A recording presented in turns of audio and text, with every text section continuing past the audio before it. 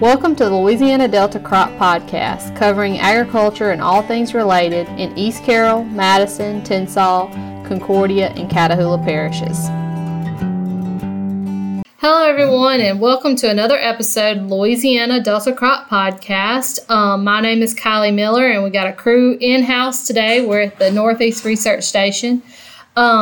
I guess we can start with you, Dennis. We're here at the station, and we just got finished with Row Rice Field Day. Mm-hmm. And I guess we can talk about what the program was today.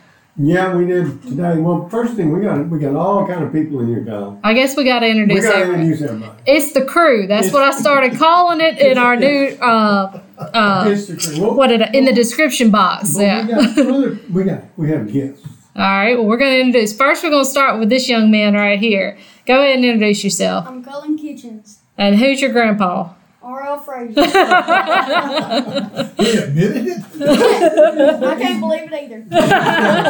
He's been good. He was here yesterday when we were getting ready for field day, and he was going getting water and toting stuff. Oh, he was a great water boy. He was real handy yesterday. He was. I'm absolutely convinced he's the hardest working person. I will dispute that. What did your grandpa have for you today? Yesterday when you got there. What'd y'all go out in the field and find? Tell us about that. We found some bill bugs. Yeah. Where they had burrowed into the rice stems. That was really cool. Well, also we have Dr. Melissa Cater on the air today, and I guess you've been on before though, haven't you? Yes. Yeah. But yeah, she's our regional coordinator here in the Northeast region, and I guess we can move on now. You gonna stop me again? Oh, what? Bruce is a part of the crew. He's part of the crew. But till everybody get used to the crew, we're kind of slow sometimes. Well, we're typically the three of us or four of us are on at all times. So, but yeah, we got Bruce, RL, and Dennis, and myself. So at least sometimes we're always here. So one or all of us are always here. Yeah.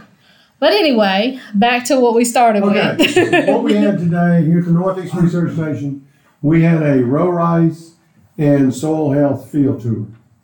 We met this morning with, we had some people from California here. We had one from Minnesota. We had some from Arkansas, some from Mississippi.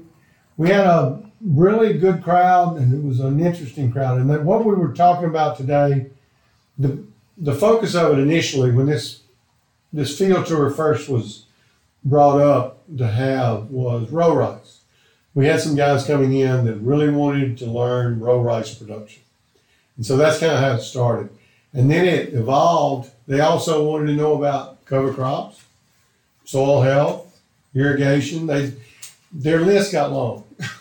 And so we started at 7:30 this morning, and we finished about noon about noon.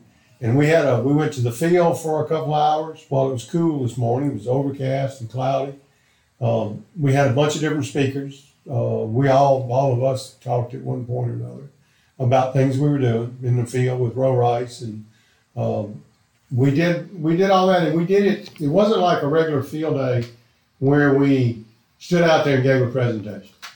We talked in general terms, and we also butted into each other when we were talking. There were times that two people were talking. So it was laid back. It was really laid back, and they asked a lot of questions. Mm-hmm. They really, the audience, the participants of the tour, were very involved and asked really good questions about and pretty much all the subjects we talked about. Let's see, I'm looking at the schedule now. Y'all talked about weed control, nitrogen fertility, the bill bugs, nitrogen reference strips. You talked about the precision planter, the cover crop variety trials that y'all are doing, seeding rate, row spacing. And Trey talked about pathology, and then Peter Zegbetti, he talked about what he was doing with his cover crops and stuff. He talked about the soil health and the crop rotation, the one they started last year. They have conventional tillage versus no-till. The conventional tillage doesn't have a cover crop, but the no-till does, and the cover crop, they're planting corn, cotton, soybeans, spring sorghum. And each cover crop in the rotation is planted for the following summer crop. So they're not planting cereal rye for corn, they're planting legume, or a mix with legumes. So it's a little more complicated, I guess. But this was just the first year, so there's not a lot to see, but it was, well, you could see he did that little thing with the, where there was no cover crop in the soybean. Oh, yeah. They were showing moisture stress versus the cover crop right next to it. Another thing come out of this, one of the sponsors of today's program was talking about the regenerative ag, a new buzz term that's out there.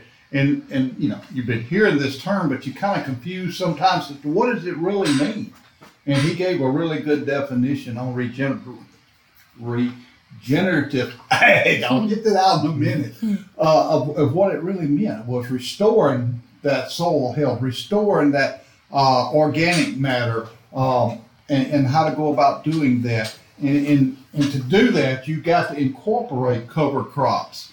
Basically, I hate to use the word no-till, but reduce tillage back to it to help build that organic matter up, to build that soil health up, to try to get it back to working the way it's supposed to work, to where we, of course, again, they're promoting zero tillage and zero herbicides and insecticides.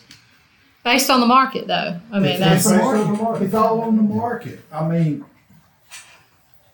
it's not organic, but you put some buzzword like that on it, they'll buy it. And they'll buy it. Well, And that's where the market's going. I think what we're going to start seeing in the coming years is upstream producers or processors of our crops are going to be looking downstream into production practices to say, how did you produce this crop? Was it sustainably produced? How much, chemicals did you use on it? And it's going to be a marketing tool, but also it fits in well with probably what a lot we should be doing anyway. Arnold's talking about building back the soil health. Me and Arnold's got a guy that's in West Carroll Parish with us, and he's been on the podcast before, Mr. Robbie. Is that your job? No, this is a cattle guy, and his words are: you feed the small herd under the ground to feed the big herd on top of the ground. And he's all about soil health. It's Mr. Cliff Viney, and he's about soil health, about making that soil healthy. So when you do move forward and you get into years like this where fertilizer prices are through the roof, and you can I hate to use the word scrimp, but you can cut back on your inputs and still maintain production levels. And he's reaping those benefits now this year. So that's on a cattle level, I realize, but I think even in row crop we can get to that point where down the road, it's not going to be a quick change for anybody. Cover crops have been around a long time, and the whole process of getting that cover crop in place, going the 3 to 4 to 5 years out there to show you that it's working, that you're going to reap the benefits for it. But I think with regenerative ag, the take I get on it is that there may be some, I don't want to say compensation, but there may be something down the road where a producer can say, well, I've regeneratively ag, use regenerative ag techniques for my crop, and have a producer say that's what I'm looking for. Well, that's what with carbon credits. We read a lot about the carbon credit market, and you got to document that I did this, I did this, I did this, and now I think there's still a lot of uncertainty about how you get paid for it, but it is part of it. And one thing was brought out this morning by one of the sponsors of the tour today, or helps, that all these major food companies 1-2 years ago, they didn't have anything to do with regenerative ag, they didn't have anything to do with sustainability. They've all got departments or programs they're looking at this. So at some point, it's got to filter down that a producer is going to get paid something for it. I don't know what. Or on the other side, if you're not doing this, you may get knocked. You may get docked. That's probably more likely. I mean, it is a marketing thing for them. And I mean, if it's enough for them to all of a sudden wake up and say, we got to have this. Well, it looks good for them. I It mean, looks good. I mean, saving the planet. So It is. And I'll tell you, we talked about cover crops, and Marielle will tell you, till we went up to Robbie Howard's that day, I've been like, yeah, you plant cover crops, and we just get, yeah. And Robbie Howard's, he taught us something. he He farms taught his. us in that 1 year, this is something to pay attention to. Yes. It works. Yeah. Like that's you was talking about it been on the podcast. Right, That's Mr. Robbie has, yeah. comes on. He has been on there and went through it of the whole gamut. And he has actually told me after we finished that podcast that day, he's going back down this year. This will be his last full year of farming. He's going to go to a couple of 100 acres, and he's going back to the basics, to where he started. And when he says no till, he said that doesn't mean never till. That means when I have to. If I need to scratch the ground a little bit for one reason or another, fill in a rut, something. But he said, I'm going back to cover crop. A lot of what he is doing, I punched Kylie over when we was talking. I said, this is the same thing Mr. Robbie's doing up there. Mm-hmm. Planting green, no insect or very little insecticides, because he'll tell you the first year he went green, he was scared to death. But they had the consultant, his bug man come out, swept before he planted. There was nothing but beneficials. He planted and went right on through with it. So it can work, but you've got to make it work. You've got to work it to make it work. Yeah, and Mr. James demonstrated that on the station before. Yeah. So. Well, and the video that you and James did, Planting Green, you and James and Peter did Planting Green this spring here on the station is great. And it shows, and you can see at the end, you can see we took pictures afterwards after the beans came up. I mean, y'all planted in a forest. I mean, it was a mess. And everything came up great. It did. Surprise to me, but it did. It's since been destroyed and got cowpeas on it now. Looks like it. I saw that. Yeah. It's got a cowpea variety test or something on it. I don't know. James said, we're not keeping that. We're going to keep that. Yeah. Your work, all your artistic stuff went to naught. I just followed behind a tractor with a camera and got sprayed. Had to go home and shower. But yeah, I thought it was very interesting today. Brought out a lot of good points. Some were doing. I reckon if I had to put everything in one basket today, the regenerative ag takes cover crops, no-till, and kind of combines them together. Mm-hmm. Because you got to have the cover crops. You got to try to do the no-till, minimum till, whatever, to make it work, and puts those two together to make it work. And under the heading of regenerative ag to increase your, like you said, the herd under the ground to support the top of the ground. So. And the opportunity for row rice. I mean, that's. Oh, and then we did have the guy from California here. Yeah. Listening to about the row rice. Yeah, all the opportunities that brings. Right, because they're in that water deficit out there where he doesn't. Yeah, I don't think just seeing salivate nowhere about how much water we were able to pump. I don't think he had rice. He grows processing tomatoes, and They wanted to grow rice, They wanted to grow. but they weren't allowed to. I Yeah. think that's what he But said. then he said that they were going to plant rice this year with tape irrigation underneath. He's Mama. They grow processing tomatoes on an 80-inch bed, and they put a drip tape down the center, so it's 40 inches. I think that's, if I understood him right. And he said those tomato roots will grow to the water.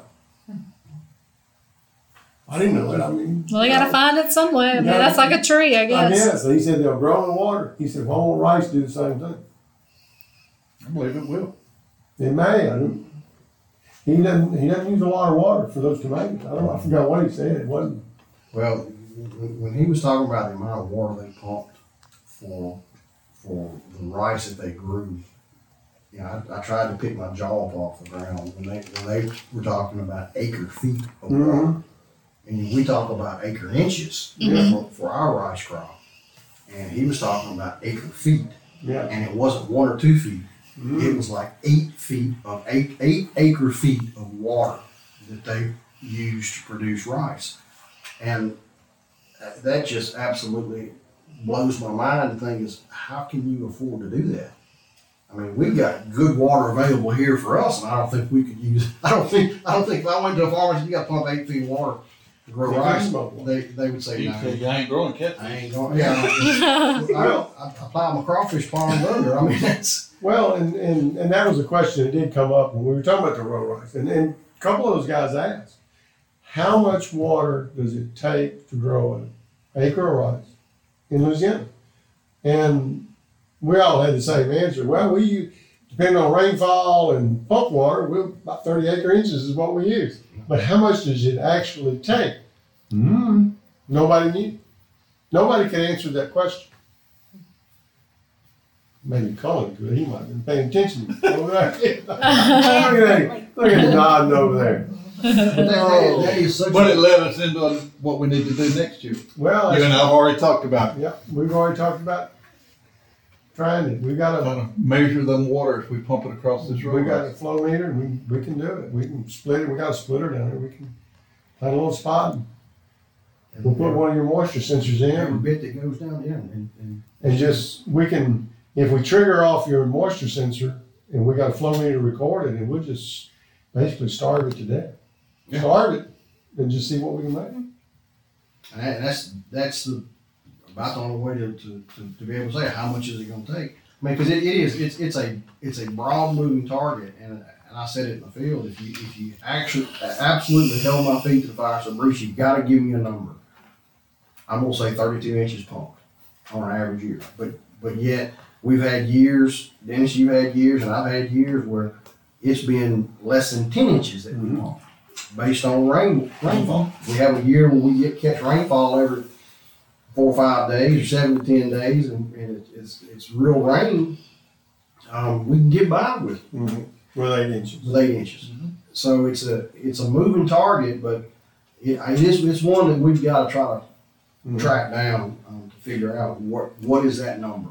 Well, and we'll see, as far as Northeast Louisiana goes and row rice, we're kind of down right now because that weed you were talking about, that soybean weed. I loved it. That soybean weed. And for folks that don't know, I mean, I've told the story before. In Morehouse Parish, about 3 years ago, we had just probably about 60,000 acres of rice. And we ended up having an outbreak of this invasive weed that showed up right before planting.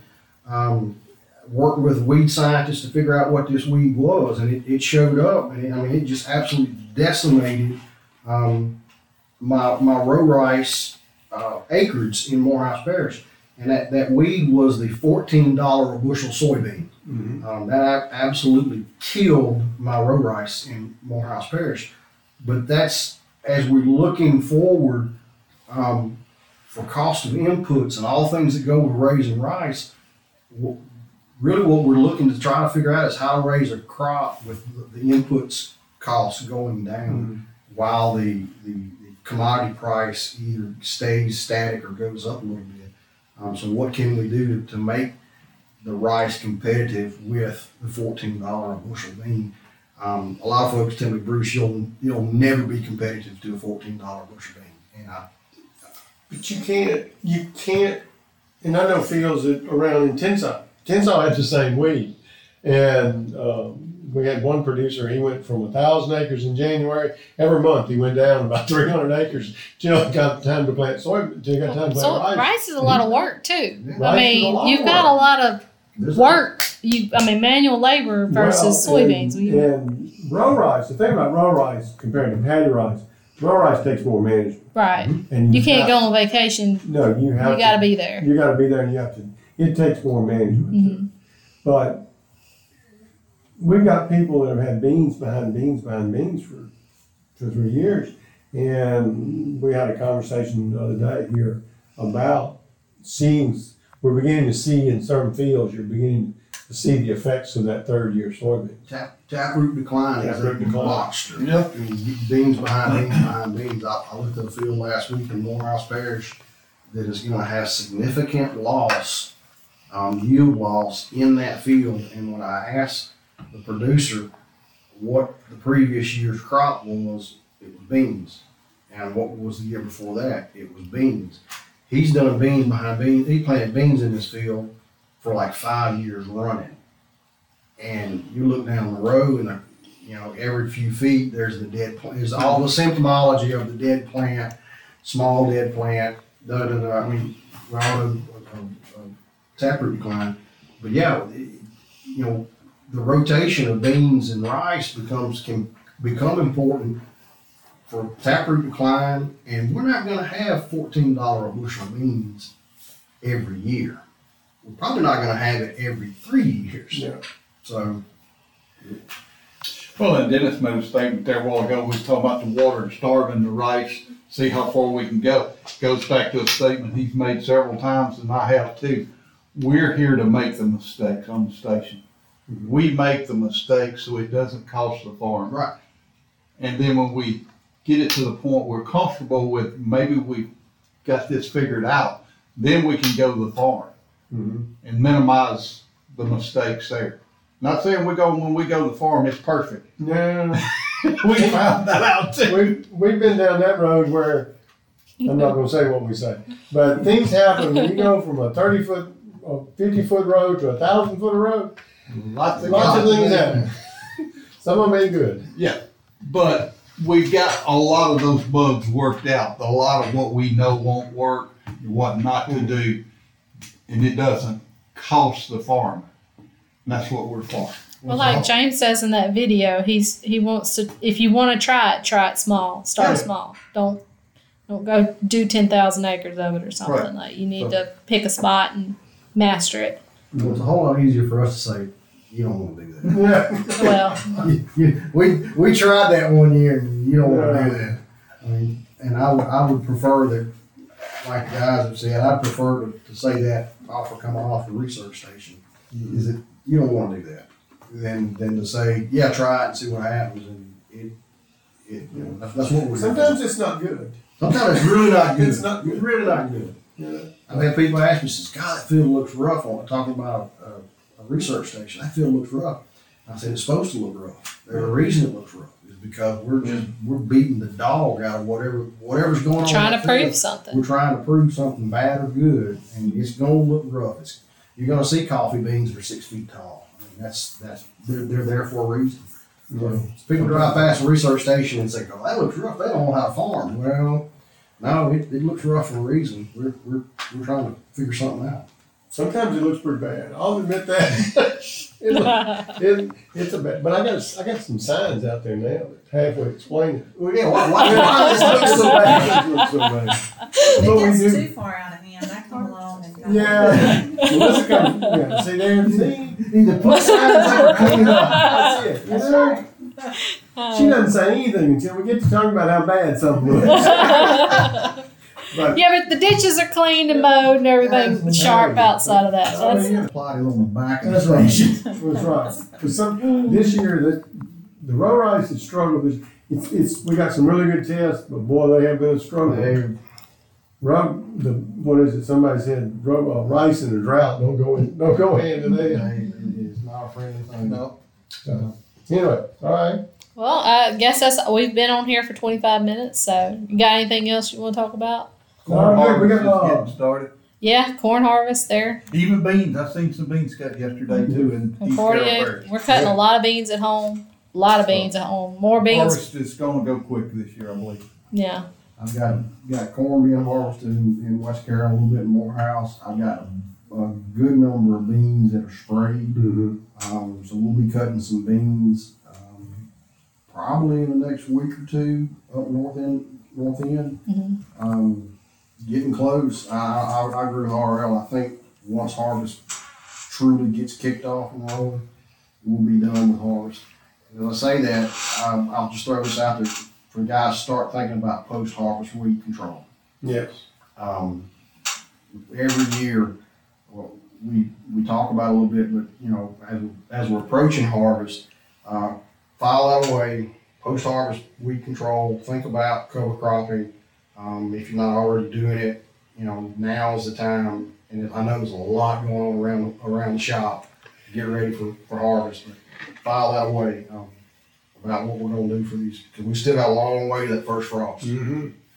Long time. Yep. Yeah, in Tensaw we're doing the same thing.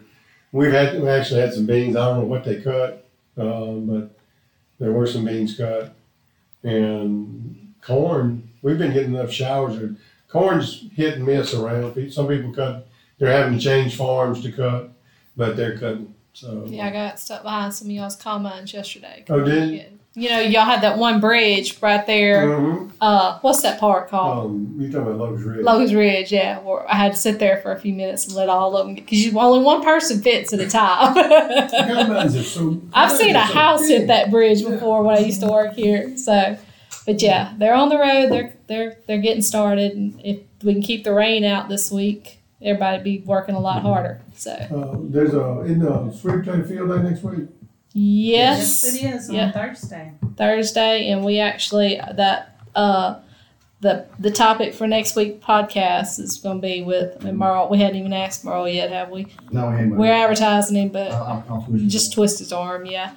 Will be about sweet potatoes. So all the people in y'all's part of the world. Potato farmers weekend. Which that'll be the first time we've ever discussed sweet potatoes on this. So that'll be really interesting. But anyway, I guess I'll close up. Thank y'all so much for listening, and we'll see you next week.